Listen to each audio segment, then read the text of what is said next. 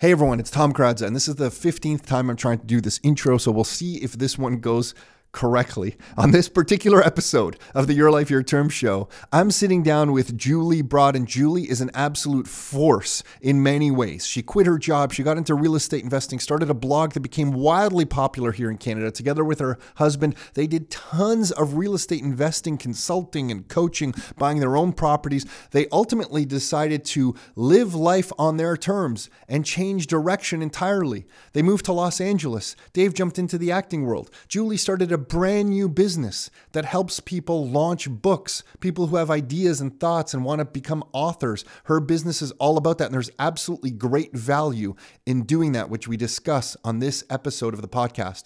So we love chatting with people who are living life on their terms, and Julie is one of those people. So you're going to enjoy this episode, and if you are listening to this and you want to get into real estate investing yourself and you don't know where to start, you can get a copy of one of our books. We give away multiple copies of our books available on our website, rockstarinnercircle.com/books. The most popular one that I think, and I guess we should count at some point, has been downloaded over 100,000 times is the book Income for Life for Canadians. And you can get a free digital copy of that book at rockstarinnercircle.com/books. That's enough with this intro. Let's get on with the show. Are you ready to live life on your terms? Is it time to take charge? Real estate, business building, the economy, health and nutrition, and more. It's the Your Life, Your Term show with Tom and Nick Karadza. Are you ready? Let's go. Okay, we are live with Julie Broad. And before we get into the wonderful, wonderful world of book publishing and the importance of it and the value of it and why we think it's one of the best things a business owner, an individual, anyone should and could have, we'll dive into that stuff. But I want to pick Julie's brain here for a second, because you have a very interesting story. We crossed paths because somebody, well, I don't know actually how we crossed paths. To tell you the truth, but I know the first time I heard of you, someone saw a URL of ours on a newspaper. I don't know what newspaper. I can't remember. Financial Post, National Post, I think. And it was like somebody was picking up on all the real estate blogs that were like of any sort of value or something. And ours was listed on there, and someone showed it to us and we're like, oh my God, like this is amazing. You know, like it's like our URL in the National Post or wherever it was. Like it was a legitimate newspaper. And we thought, oh, this is really interesting. And then we're like, oh, who are these other people in here? Because there was like 6 other websites. And one of them was you guys, Revenue. And it was like, who are these people? Let's check them out. And I think that's the first time we crossed paths with you, was that, or I had heard of you. And then obviously, you know, a couple of years later or whenever we got to know you better. So I'm just curious, you have an interesting path. You left the corporate world. You were involved in real estate, but then you left the corporate world and you were doing revenue, and you can explain what that is in a second, but full time, correct? Mm-hmm. Yeah. Yeah. Full time. Yeah. And then you were buying properties, helping other people and coaching other people. And you did that for quite some time. You even moved out west doing that, but then you left that and you moved to the States and started a completely different business. And then COVID hits, and I think you're in Canada right now. And you're in Canada, and so now you can reflect on this phase of your life. So I'm just curious, at each of these stages, what was a lesson? So let's start with this. Mm-hmm. When you started Revenue, what did you learn? If you look back on that era of your life, first explain what Revenue was. And if you look back on that era of your life, what did you learn about yourself? What did you learn about life? What did you learn? What did you take away? What was the most valuable thing you took away from that part of your life? But explain what Revenue was first, or is. Yeah, well, I mean, it exists now, no longer with us, but it does still exist, and it's Revenue, REVNYOU. Before we really understood the internet, we thought we were clever, a play on words. You put the rev in you, and it's also about making revenue with real estate. But it does still exist. You can still see that. There's some great people that now build content around revenue and do real estate coaching. But that's really what it was. It was really content to help other real estate investors investors. It was sharing. In the beginning, there was no business model around it. It was me writing a newsletter to share some of our really graphic lessons that we had learned in our early real estate investing days, owning a property that became a crack house and having a property manager that got charged with manslaughter. All of those kind of great stories we put into those newsletters. And it just, over a couple of years of writing the newsletters, it evolved and there was an opportunity to build it into a business. And so that's what Revenue became, was a training and education and coaching company all around real estate. And yeah, like I said, it lives on. The YouTube channel and the website live on, which is really cool. And when did you get the idea that you could write an email and publish stories like this, and that you might leave your job and do this full time? Like, was that the plan, or did you just realize, oh, if you produce content, there can be a business around producing good content? Yeah, so it's interesting because at the time I was a salesperson for a real estate information company, and I was selling, and I kept telling, we had all this amazing data on Toronto real estate condos and new homes and commercial real estate, and I kept telling the president of the company, look, like this content would make great information to put out there, so people would call us instead of me getting this list of all of the commercial brokers in town and cold calling them, which was my job, and I really wanted to make my job easier. Like, ultimately, that's what it was. And I've been reading stuff by Michael Masterson, who is the founder of Early to Rise, which was a newsletter that health and success and wealth and real estate. And they were having a conference down in Florida. And so I said, okay, well, I'm going to go down there and learn what this is all about. And I paid for my trip down there thinking this is going to make my job easier. And then as I was sitting there, I'm going, well, I could do this.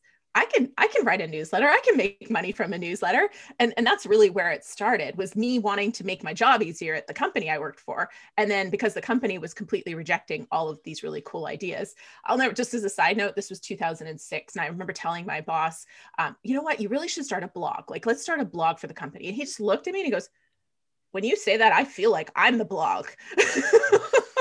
Oh my God. Oh. Anyway, so yeah. I was running into a wall. And so it really became obvious by 2008, really great timing, by the way, but I just couldn't work there anymore. And really that's kind of the lesson that I learned for myself, was that you have to do the things that you can control. Like, if you're working for somebody else, you can't control a lot of things. You can't control the outcome. And it's great. If you're happy doing that, that's wonderful. But if you're not happy, then it's up to you to make the change.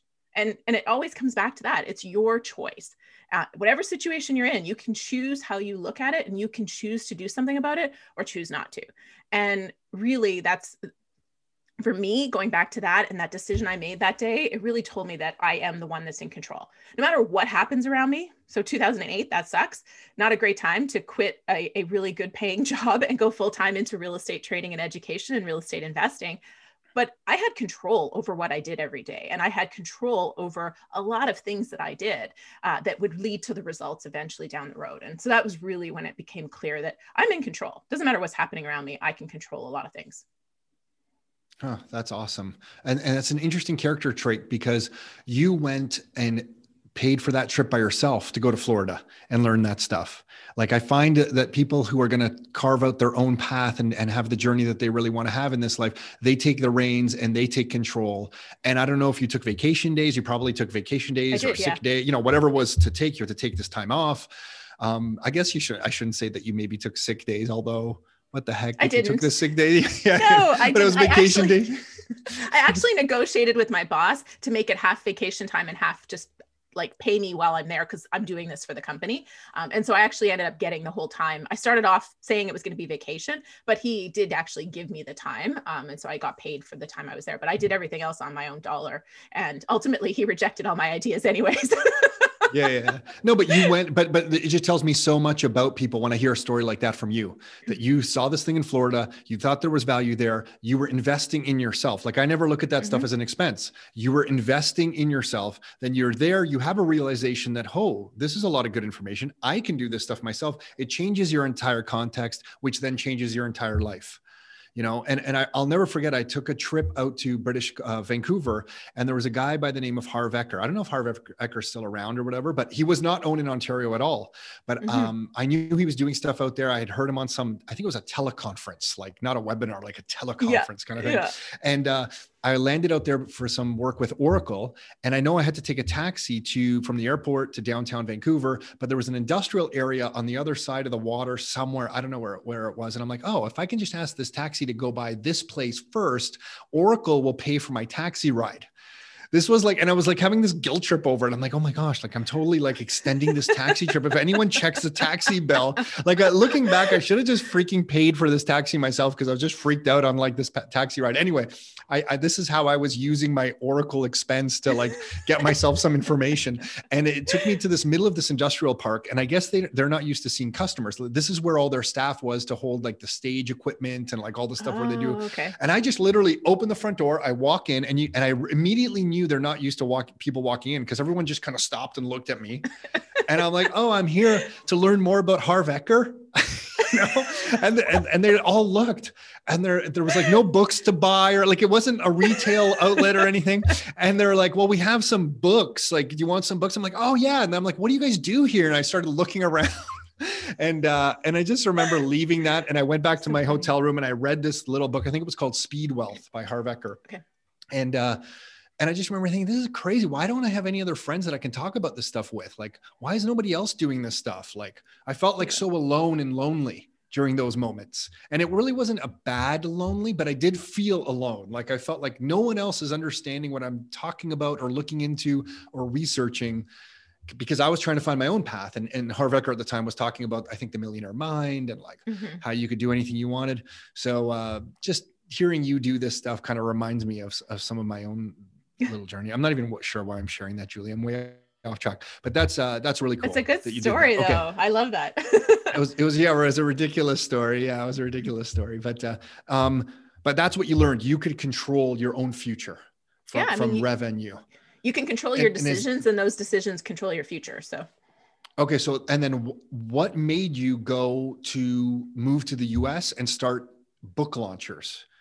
Was that something that you needed a new chapter? You were bored with real estate. You saw an opportunity that you thought, you could really do something with. What was going on there? Yeah. I mean, we've talked about this before, so I know Dave's involved in some of this kind of stuff, but I'm interested from your perspective. Yeah. What were you thinking? I mean, so it's a long, windy journey that I actually think I have done everything I've done to date so that I can run Book Launchers. It's like I finally feel like everything has kind of come into play. And so part of it is that when I was little, I always thought I'd be a writer. And I was published in newspapers by the time I think 8 was when I started getting published, and I got stories published repeatedly until I was like 12 years old. And I won essay contests, but then somewhere somebody told me writers don't make money. So I went to business school because I like money.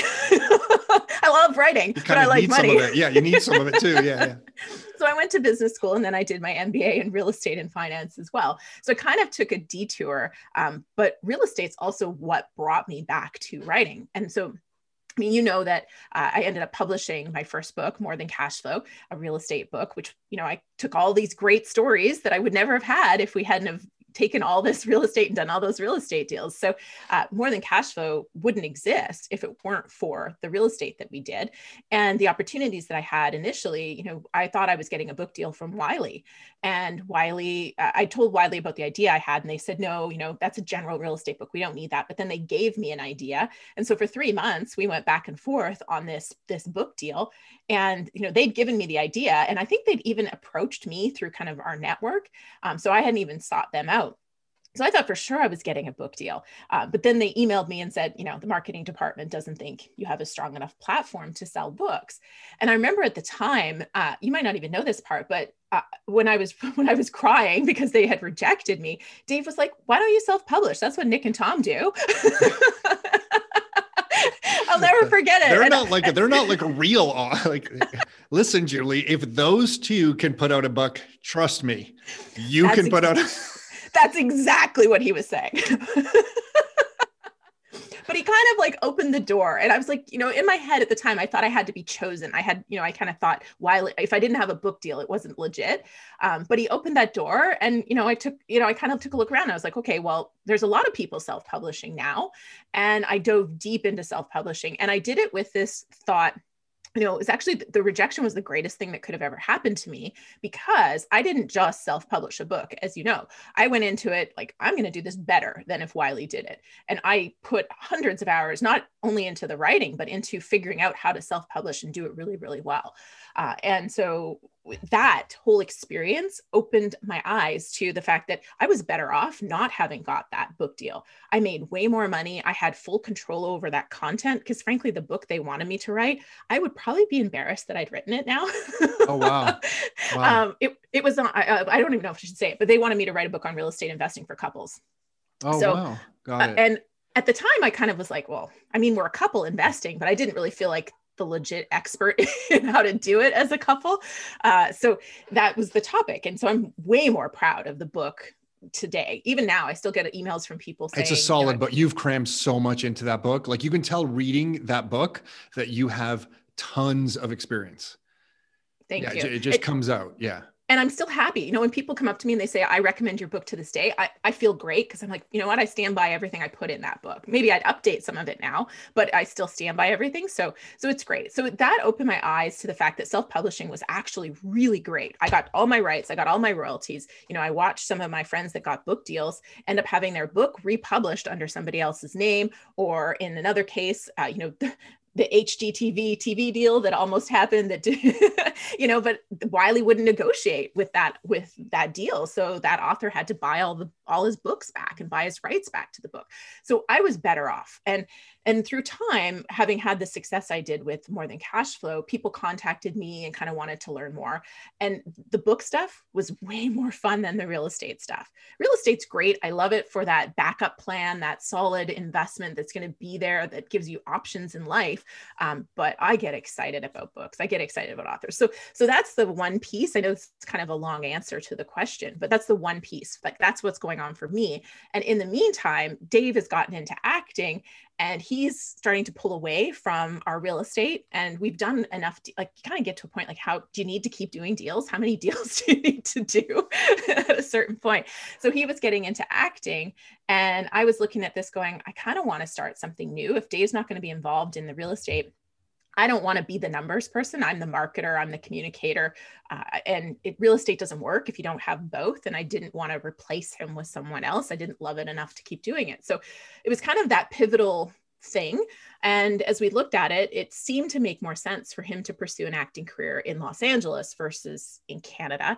And it just all kind of came together. And I said, okay, well, I looked at buying companies down there to get a visa to move to the States, but I didn't really want to buy somebody else's problem. I really wanted to create a business that I loved. And to me, when I thought about creating a business, there was no other business. It had to be something that helped people write and self-publish a book.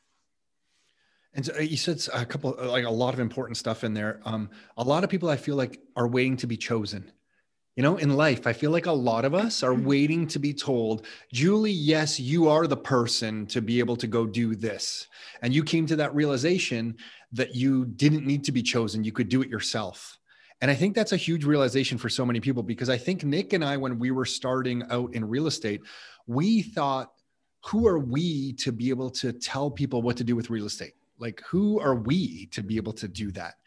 And, you almost want to be appointed by somebody. Like, yes, Julie, you are the person. And you're, and I think that's why a lot of people go out and take different, get different designations at university that maybe they don't really need, or they take different things and just to have more letters behind their name. And I feel like you kind of learned that lesson by getting rejected by that book company and realizing that I don't need to be chosen by this book company. I don't need to be appointed by them.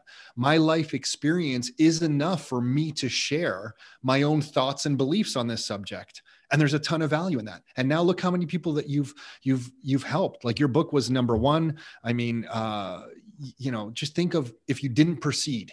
Like, imagine you got rejected and didn't share that information. So I think that's a big realization. And if anyone's listening to this, if you're waiting to be appointed, let Julie and I appoint you right now. Let us appoint you. Absolutely. You are the expert in the field. And something I tell a lot of people is that, listen, if you think on a scale of 1 to 10, what level of expert are you in your subject? And if you think you're a 3, and then you think, oh, because I'm a 3, I'm not going to proceed. I always tell people, well, there's people who are a 0, a 1, and a 2 out of 10. So if you're a 3, you're an expert to them. And not only are you expert, if someone else is a 9 out of 10 in your eyes, maybe the way they speak and communicate is no longer resonating with somebody who's a 2. It's just well past them. So your level of communication and what you're sharing is extremely important to those people. So, that's just a big deal to me that you realize that. And then you said something interesting about real estate, like how many deals do you have to do? I think when Nick and I got confused when we first got into the real estate community, because we were doing a lot of investing by ourselves with blinders on, even when we started Rockstar, we were very kind of close. We were just doing our thing. And a lot of people from the real estate investing world would come and approach us and they would be like, well, how many doors do you own? How many doors? Oh, that question. How many doors Yes. do you own? And I remember thinking the whole time, and because our family, came close to going bankrupt in 1990, we always looked at real estate as, it's not how many doors you own. Like, we've been there, kind of done that kind of stuff, flipping properties. It's how stable are you? How much can you survive? So we always thought, well, I don't think it's how many doors. It's how, how much equity do you have? How much cash flow do you have? Can you survive the downturn? So like, if somebody has 20 doors and someone else has 2, but those 2 are fully paid off, is the person who has 20 that's highly leveraged better? And I felt like in the real estate community at that time when we were starting, that's how people were being judged. Like, oh, if you don't have 100 doors, you're not doing it right. And I remember just thinking, and I think we thought maybe we don't understand. For a while, I'm like, maybe we don't get it, because to us, it's not about the doors. It's like, what are you building? What's the foundation? How much, what can you survive? And Pierre-Paul Turgeon was just commenting on this, because I mentioned to him the same thing yesterday. We just did a podcast with him, and he brought up your name, and he was saying that we were introduced together because of you. And I forgot that. Oh, that's great. Yeah. I'm like, oh my gosh, I didn't even know that Julie's the connection. So he was shouting out your name, and thanks for that. But he was saying the same thing, that he had heard the same thing. And, you're saying you came to it at a realization, like, how many deals do you have to keep doing? And I'm not saying you were saying what I just said, but you had a realization, like, you do what you want to do that's appropriate for you, and then you move on. And you kind of had that moment. Right. So now that you're in Canada and, this whole COVID thing's going on, if you reflect what you've learned starting Book Launchers, what have you learned through that, experience, moving to the US, starting a company? What do you take away from that experience so far? Now that's an ongoing experience, but what are you learning from that so far? There's lots of different things I could share. One of them is that it's kind of like, and I work with a business coach named Alex Sharfin, and he described it as how he kind of coaches people, but I kind of feel like this is how I live my life. And so most people look for a linear growth path like that, right? I do this, it gets me this. I do this, it gets me this. And I've always kind of done it in a different way, where I kind of go, okay, what are the pieces I kind of need to do that most people don't do? And so you end up kind of almost going backwards and going down before you grow. But then when you grow, you kind of rocket ship up. and that's a good way to say it. That's totally a good way to say it, for sure. And that's what it feels like. Yeah. That's what it feels like. And that's what it feels like moving to the US has been. It really, it was an enormous pain in the butt. It was awful. I don't recommend the visa process on anybody. We had no home for a while. We had all our stuff was in a truck waiting to cross the border while our visa got rejected. And we had to, the story is really, and I had a newborn baby.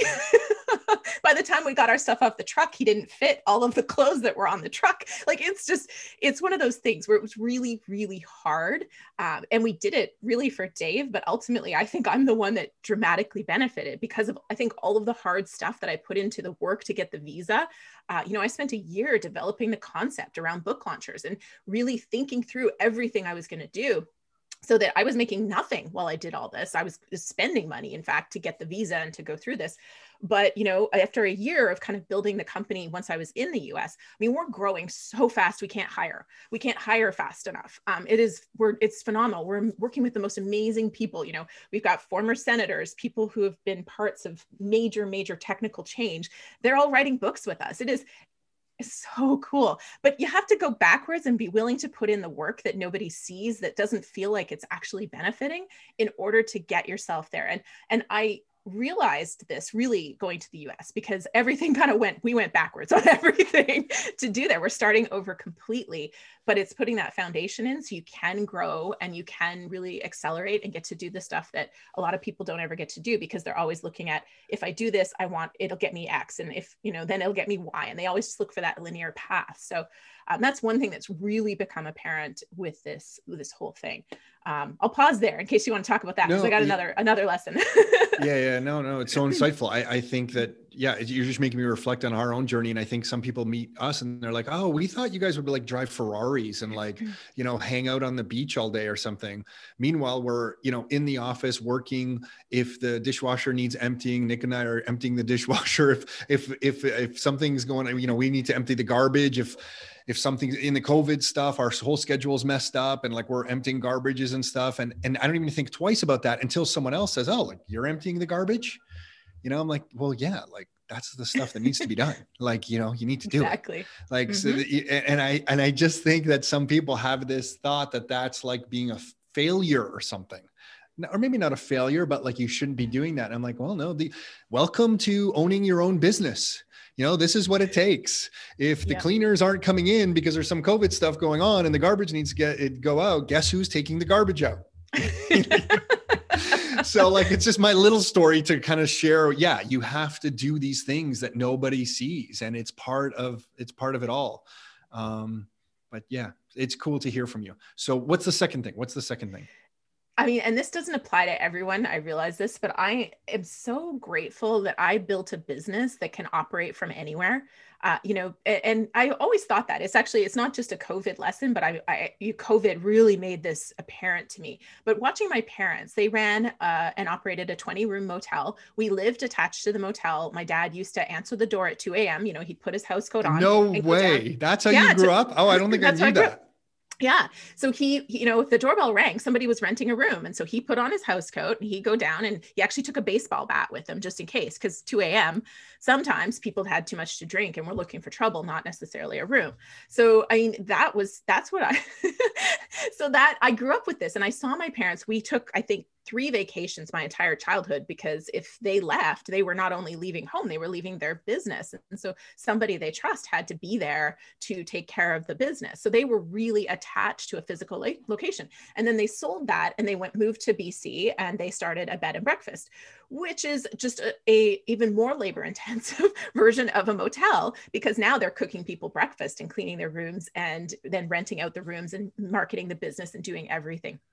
They had really, really great jobs for themselves, but they didn't have, as far as I was concerned, businesses. And they were also really locationally attached. They couldn't travel, they couldn't do things.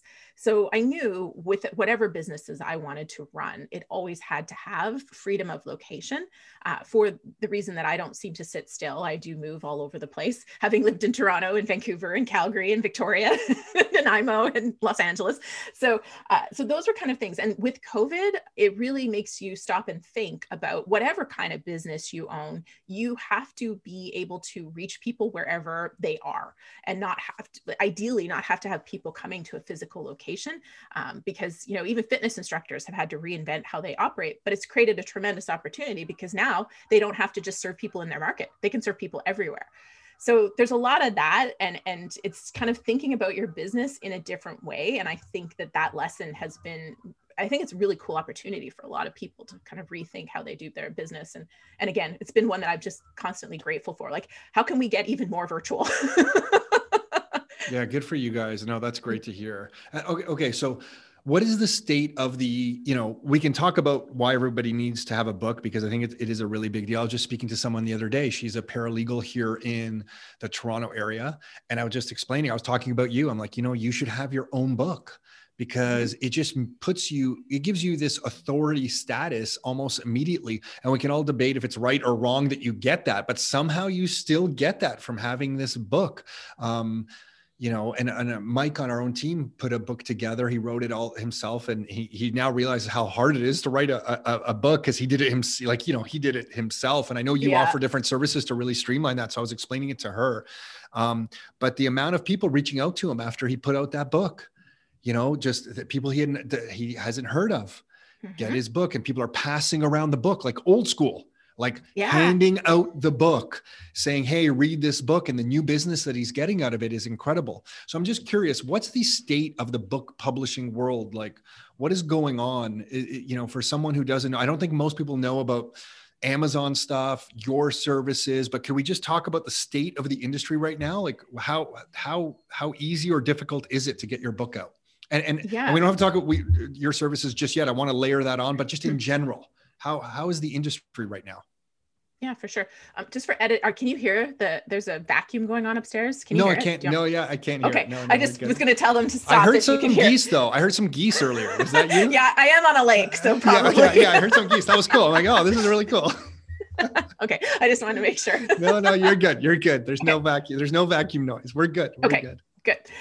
So the state of book publishing, actually COVID has been another gift to that because people are at home and media consumption is up and a lot of book categories are up, way up. And you know what I think is going to happen in the next year or two? People are going to need even more solutions. So not only are they going to be looking for that escape with fiction, but I think nonfiction is going to continue. It's up.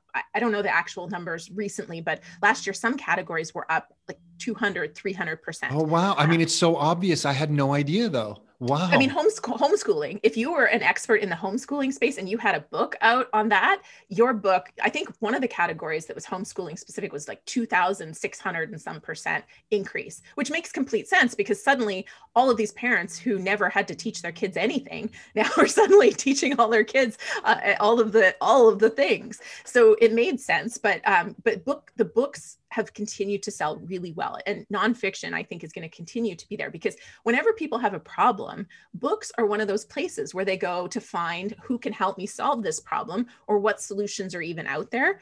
It's very, very common. And so, I mean, the next couple of years, we're going to have a lot of problems to solve, and there's going to be a lot of need. You know, mental health issues too is going to be, continue to be incredibly big. Financial issues. So there's going to be a need for even more experts. And the cool part that a lot of people don't think about, and we saw this going through 2008, even 2000, 2000, that whole thing too, is that turmoil like this creates the opportunity for new voices, right? Up to this point, people don't tend to pay as much attention to a new voice speaking, but right now they're looking for that new voice because it's a new problem. They have a new problem they have to solve.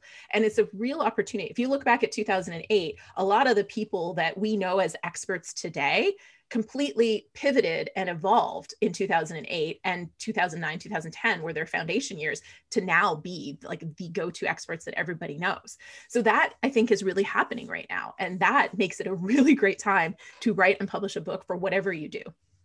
Oh, wow. Yeah, no, you're making me think of so many crazy things. I had no idea that it was going through the roof like that. And what about a physical book to Kindle? Are most people getting the virtual kind of book, or physical book still something?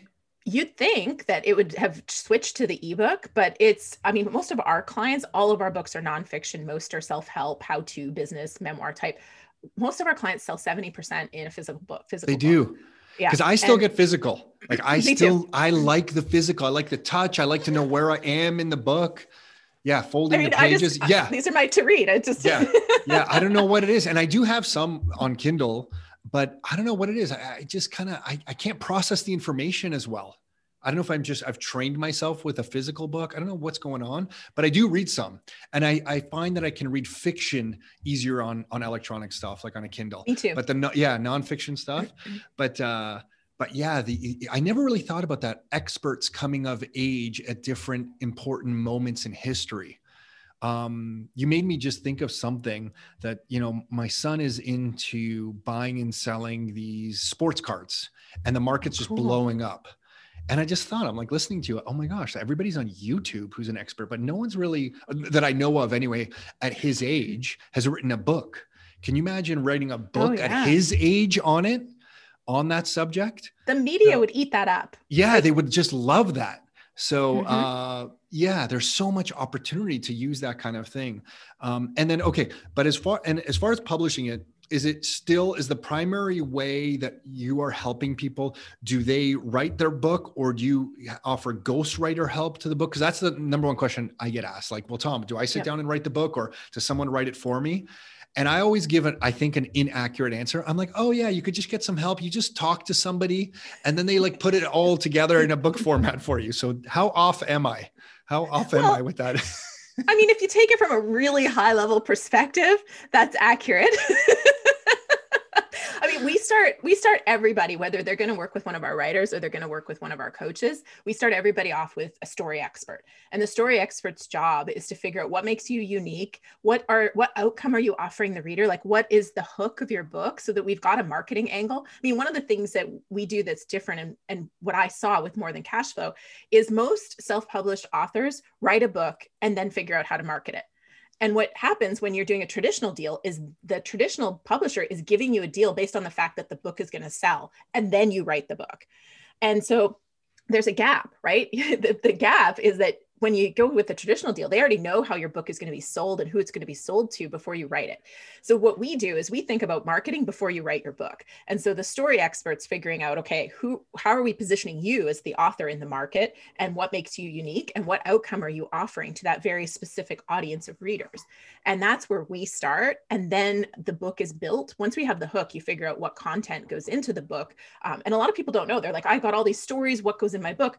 That just tells me you don't have a clear hook and a clear audience. Because as soon as you know the outcome you want for your reader, it's obvious what material needs to go in there in order to achieve that outcome.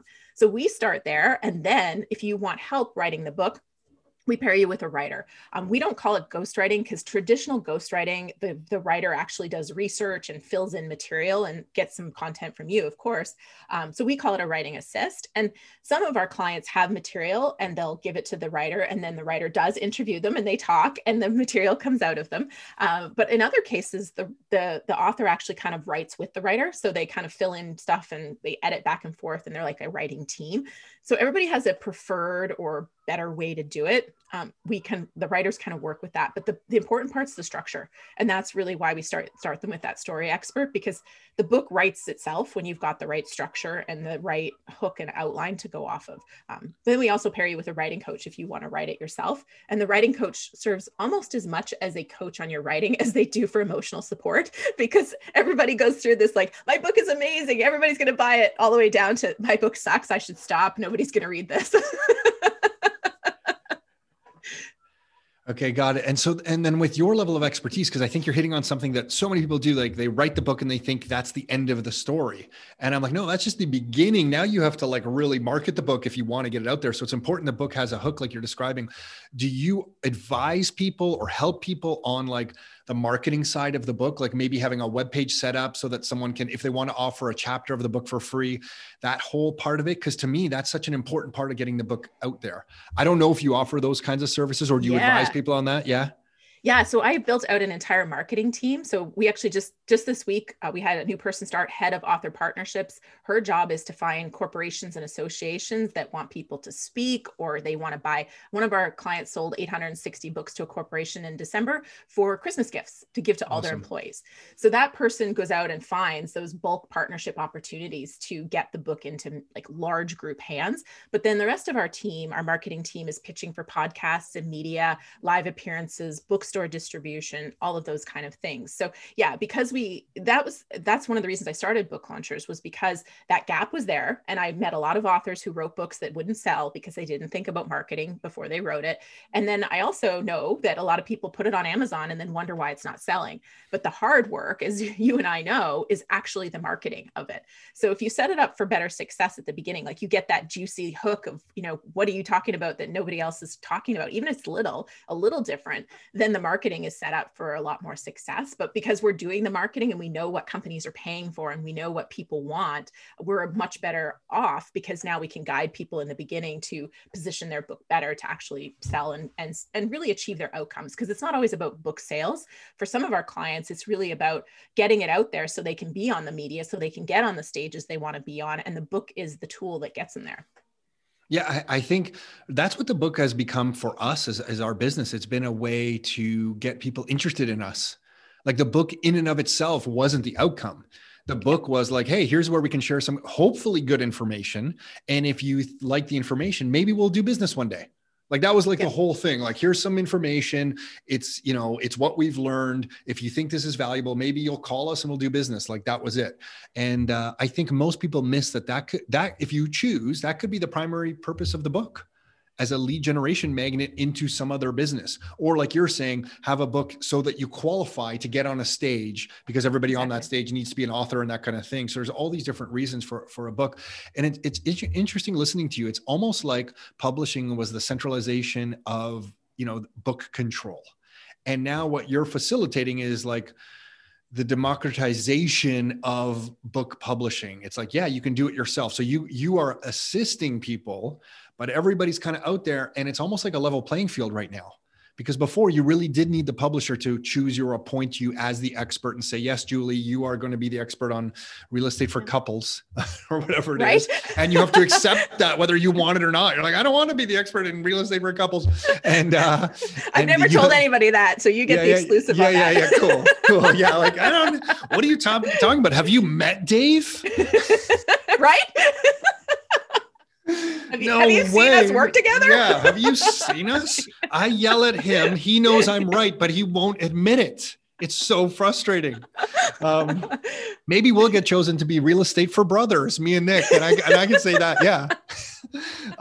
Anyway, but it really is like, there's this opportunity now because the barriers are just way down.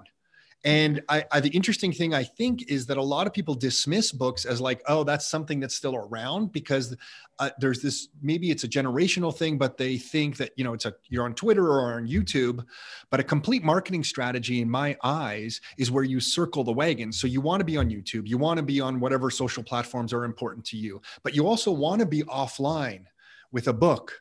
You also want to be in person speaking. So you want to kind of circle the wagons around your audience, and a book is just an important mechanism for that. So what you're offering people, I really think is a cool thing. Why have you chosen to focus on nonfiction stuff? That just where you resonate better? Or is that where people needed the most help? Or that's where the opportunity was in the industry? Yeah, I mean, there's three real reasons. One is that's really my expertise. And for many, many, many years, I didn't read any fiction either. Like I just consumed mass amounts. So it was my expertise, my experience, but also the business model.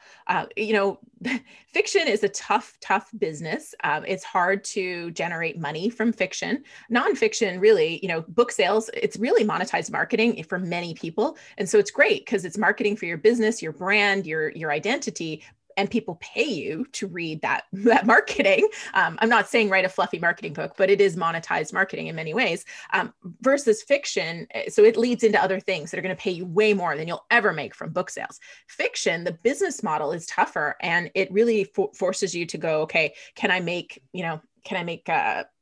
offshoot like toys from this book? Can I make some other sort of, can I try and get TV deals or movie deals? Or like, what are you doing to further build the brand and monetize besides writing more books? Fiction is harder.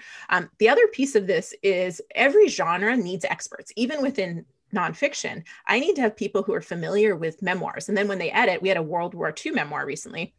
I need somebody who knows how they talked in London during World War II or post-World War II, because the words they use and the phrases they use aren't necessarily grammatically correct today, but that's how they talked. So you got to have genre-specific experts. Same with fiction. I mean, YA is different than sci-fi. That's different. So like you're going to need teams of thousands of experts to be able to do both. So there's lots of reasons, but that's ultimately, I love nonfiction. So that's where my heart is, but there's tremendous demand in the fiction space. It's just not where we'll go in anytime soon.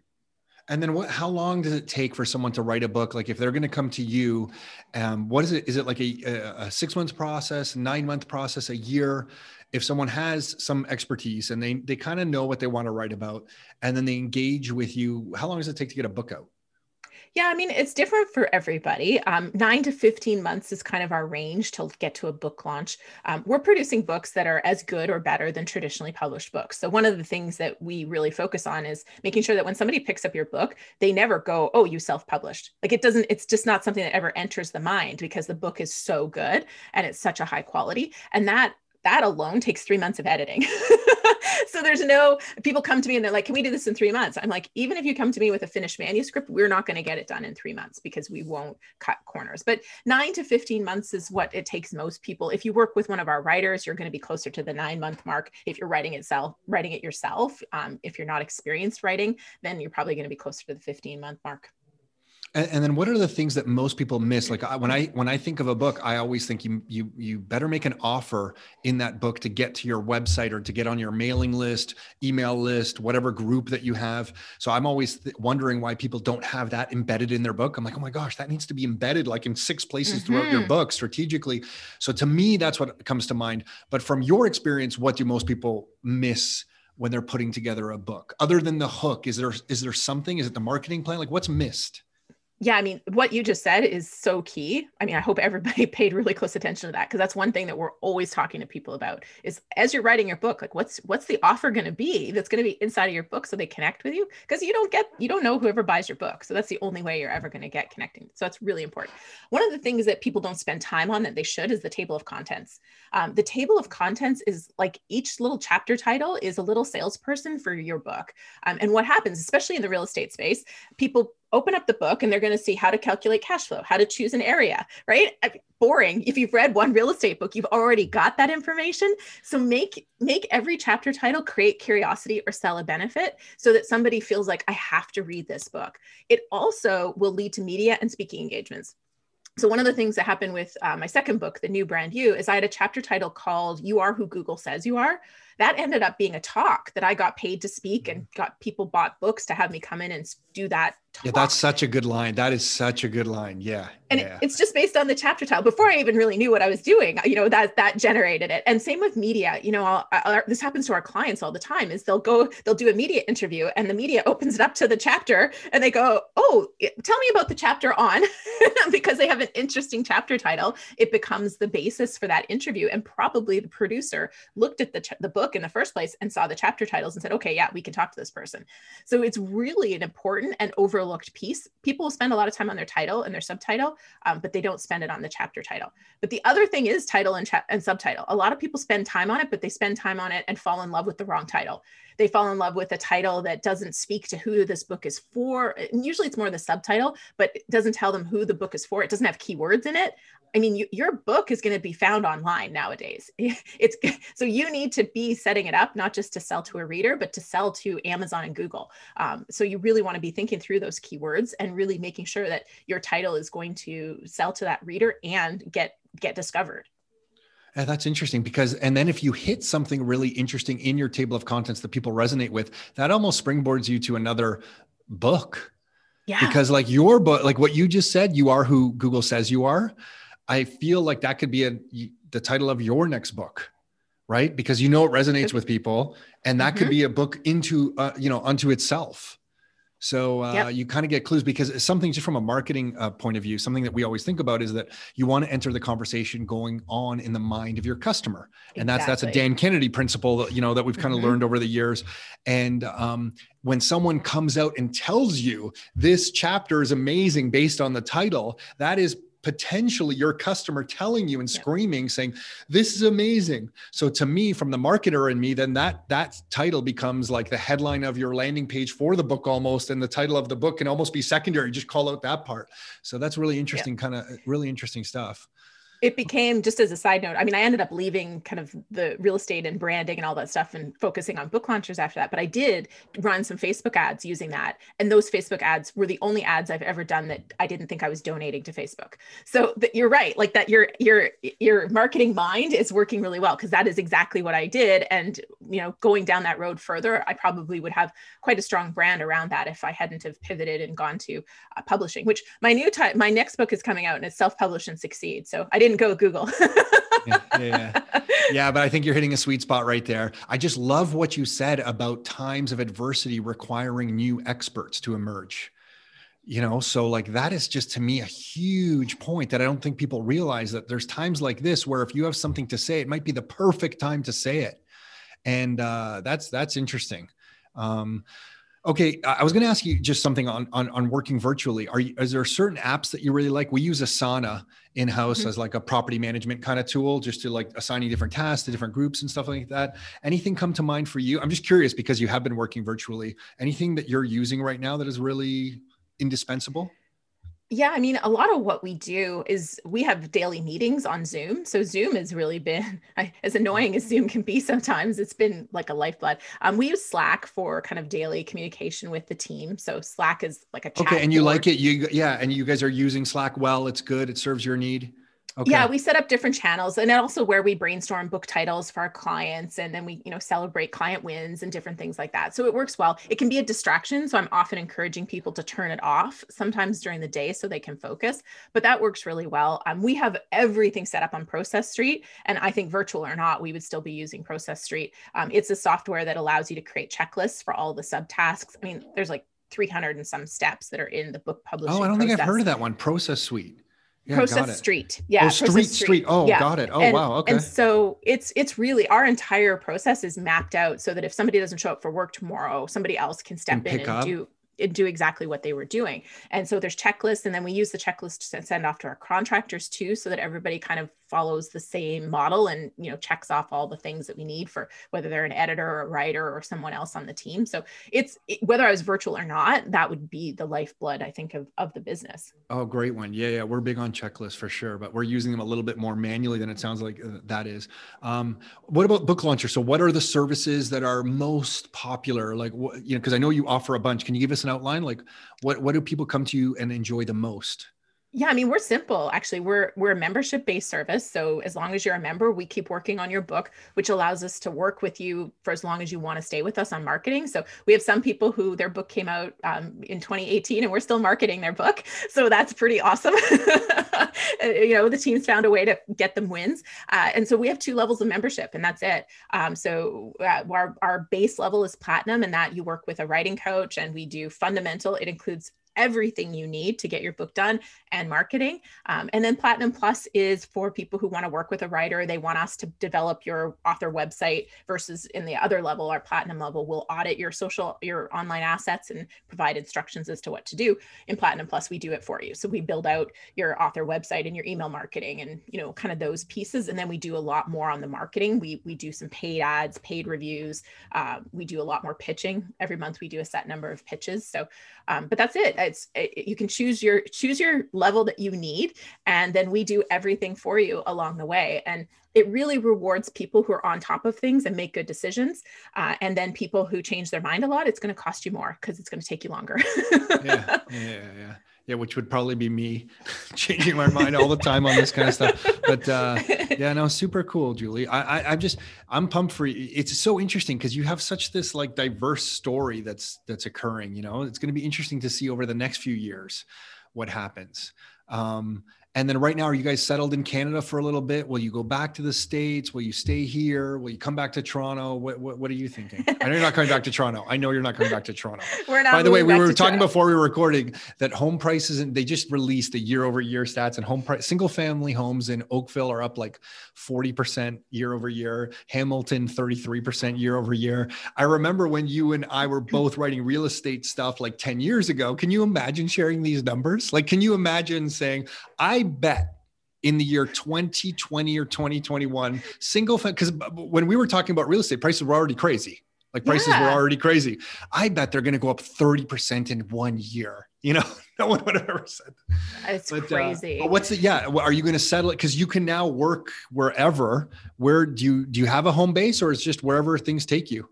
I mean, right now we're in flux. It's really been awkward because we came to Canada thinking we'd be here for 3 months. And then, I mean, we had, unfortunately, Dave's mom got cancer and passed away.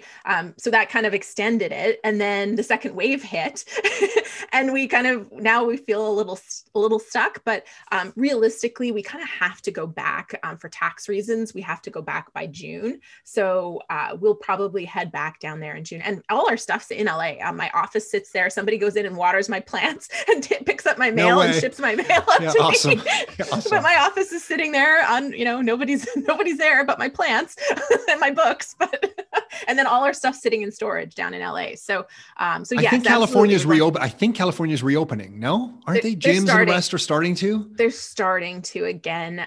So yeah, I mean, I think it'll be better, and I think we'll stay here. Jackson, our son, is in a really, really phenomenal school here, so we'll awesome. stay for as long as we can, I think, and then we'll head back and settle back in. And unlike out east, LA house prices are going down. So we're kind of excited.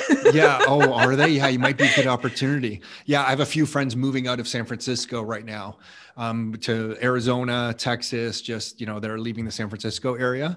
But wow, that might present an opportunity to get some property in California. Wow. Yeah. I mean, we've been looking because now we're finally in the position, because when you go to the States, you have no credit and your Canadian credit means nothing. So we've been building our credit and your Canadian dollar means almost nothing too. It means nothing too. So we've had to build up the old green. So yeah, cool. Yeah, so it should be good. I'm kind of excited to see because some of the areas that we were looking at, the houses have been dropping. So maybe we'll be able to pick up a house. There's a cheap area in San Diego called La Jolla. I really think and recommend, I don't know, I think you should buy something there. You could have awesome book launcher parties. We would come just to support the book launching parties, So check that area out. I heard it's really cheap. I heard it's cheap and you can get good deals there.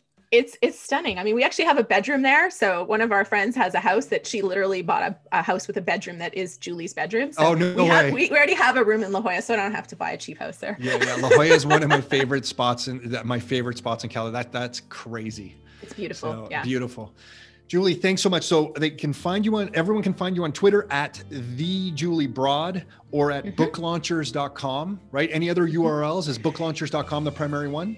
Booklaunchers.tv, if you want, everything else kind of gets managed by my team, but booklaunchers.tv is our YouTube channel. That's my baby. So I'm the one that comments, all the videos are me. So if you want to connect with me and, chat with me, that's the best place to actually get me. Otherwise you'll have to go through the team to get to me. Awesome. Cool. Julie, thank you so much for doing this. Thank you. Really, really appreciate it. Thank you. Thank you. This was so fun. Thank you. Hey everyone, hopefully you enjoyed that chat with Julie. You can connect with Julie and learn more about everything she's doing on Twitter at @TheJulieBroad or at booklaunchers.com. Or if you want to catch her videos, you can go to booklaunchers.tv. All of these will be linked in the show notes of this episode. And if you are listening to this and you want a free digital copy of one of our books, you can go to rockstarinnercircle.com/books. The most popular one is Income for Life for Canadians. That's rockstarinnercircle.com/books, and you can get a free digital copy of Income for Life for Canadians right there. That's it for this episode. Until next time, your life, your terms.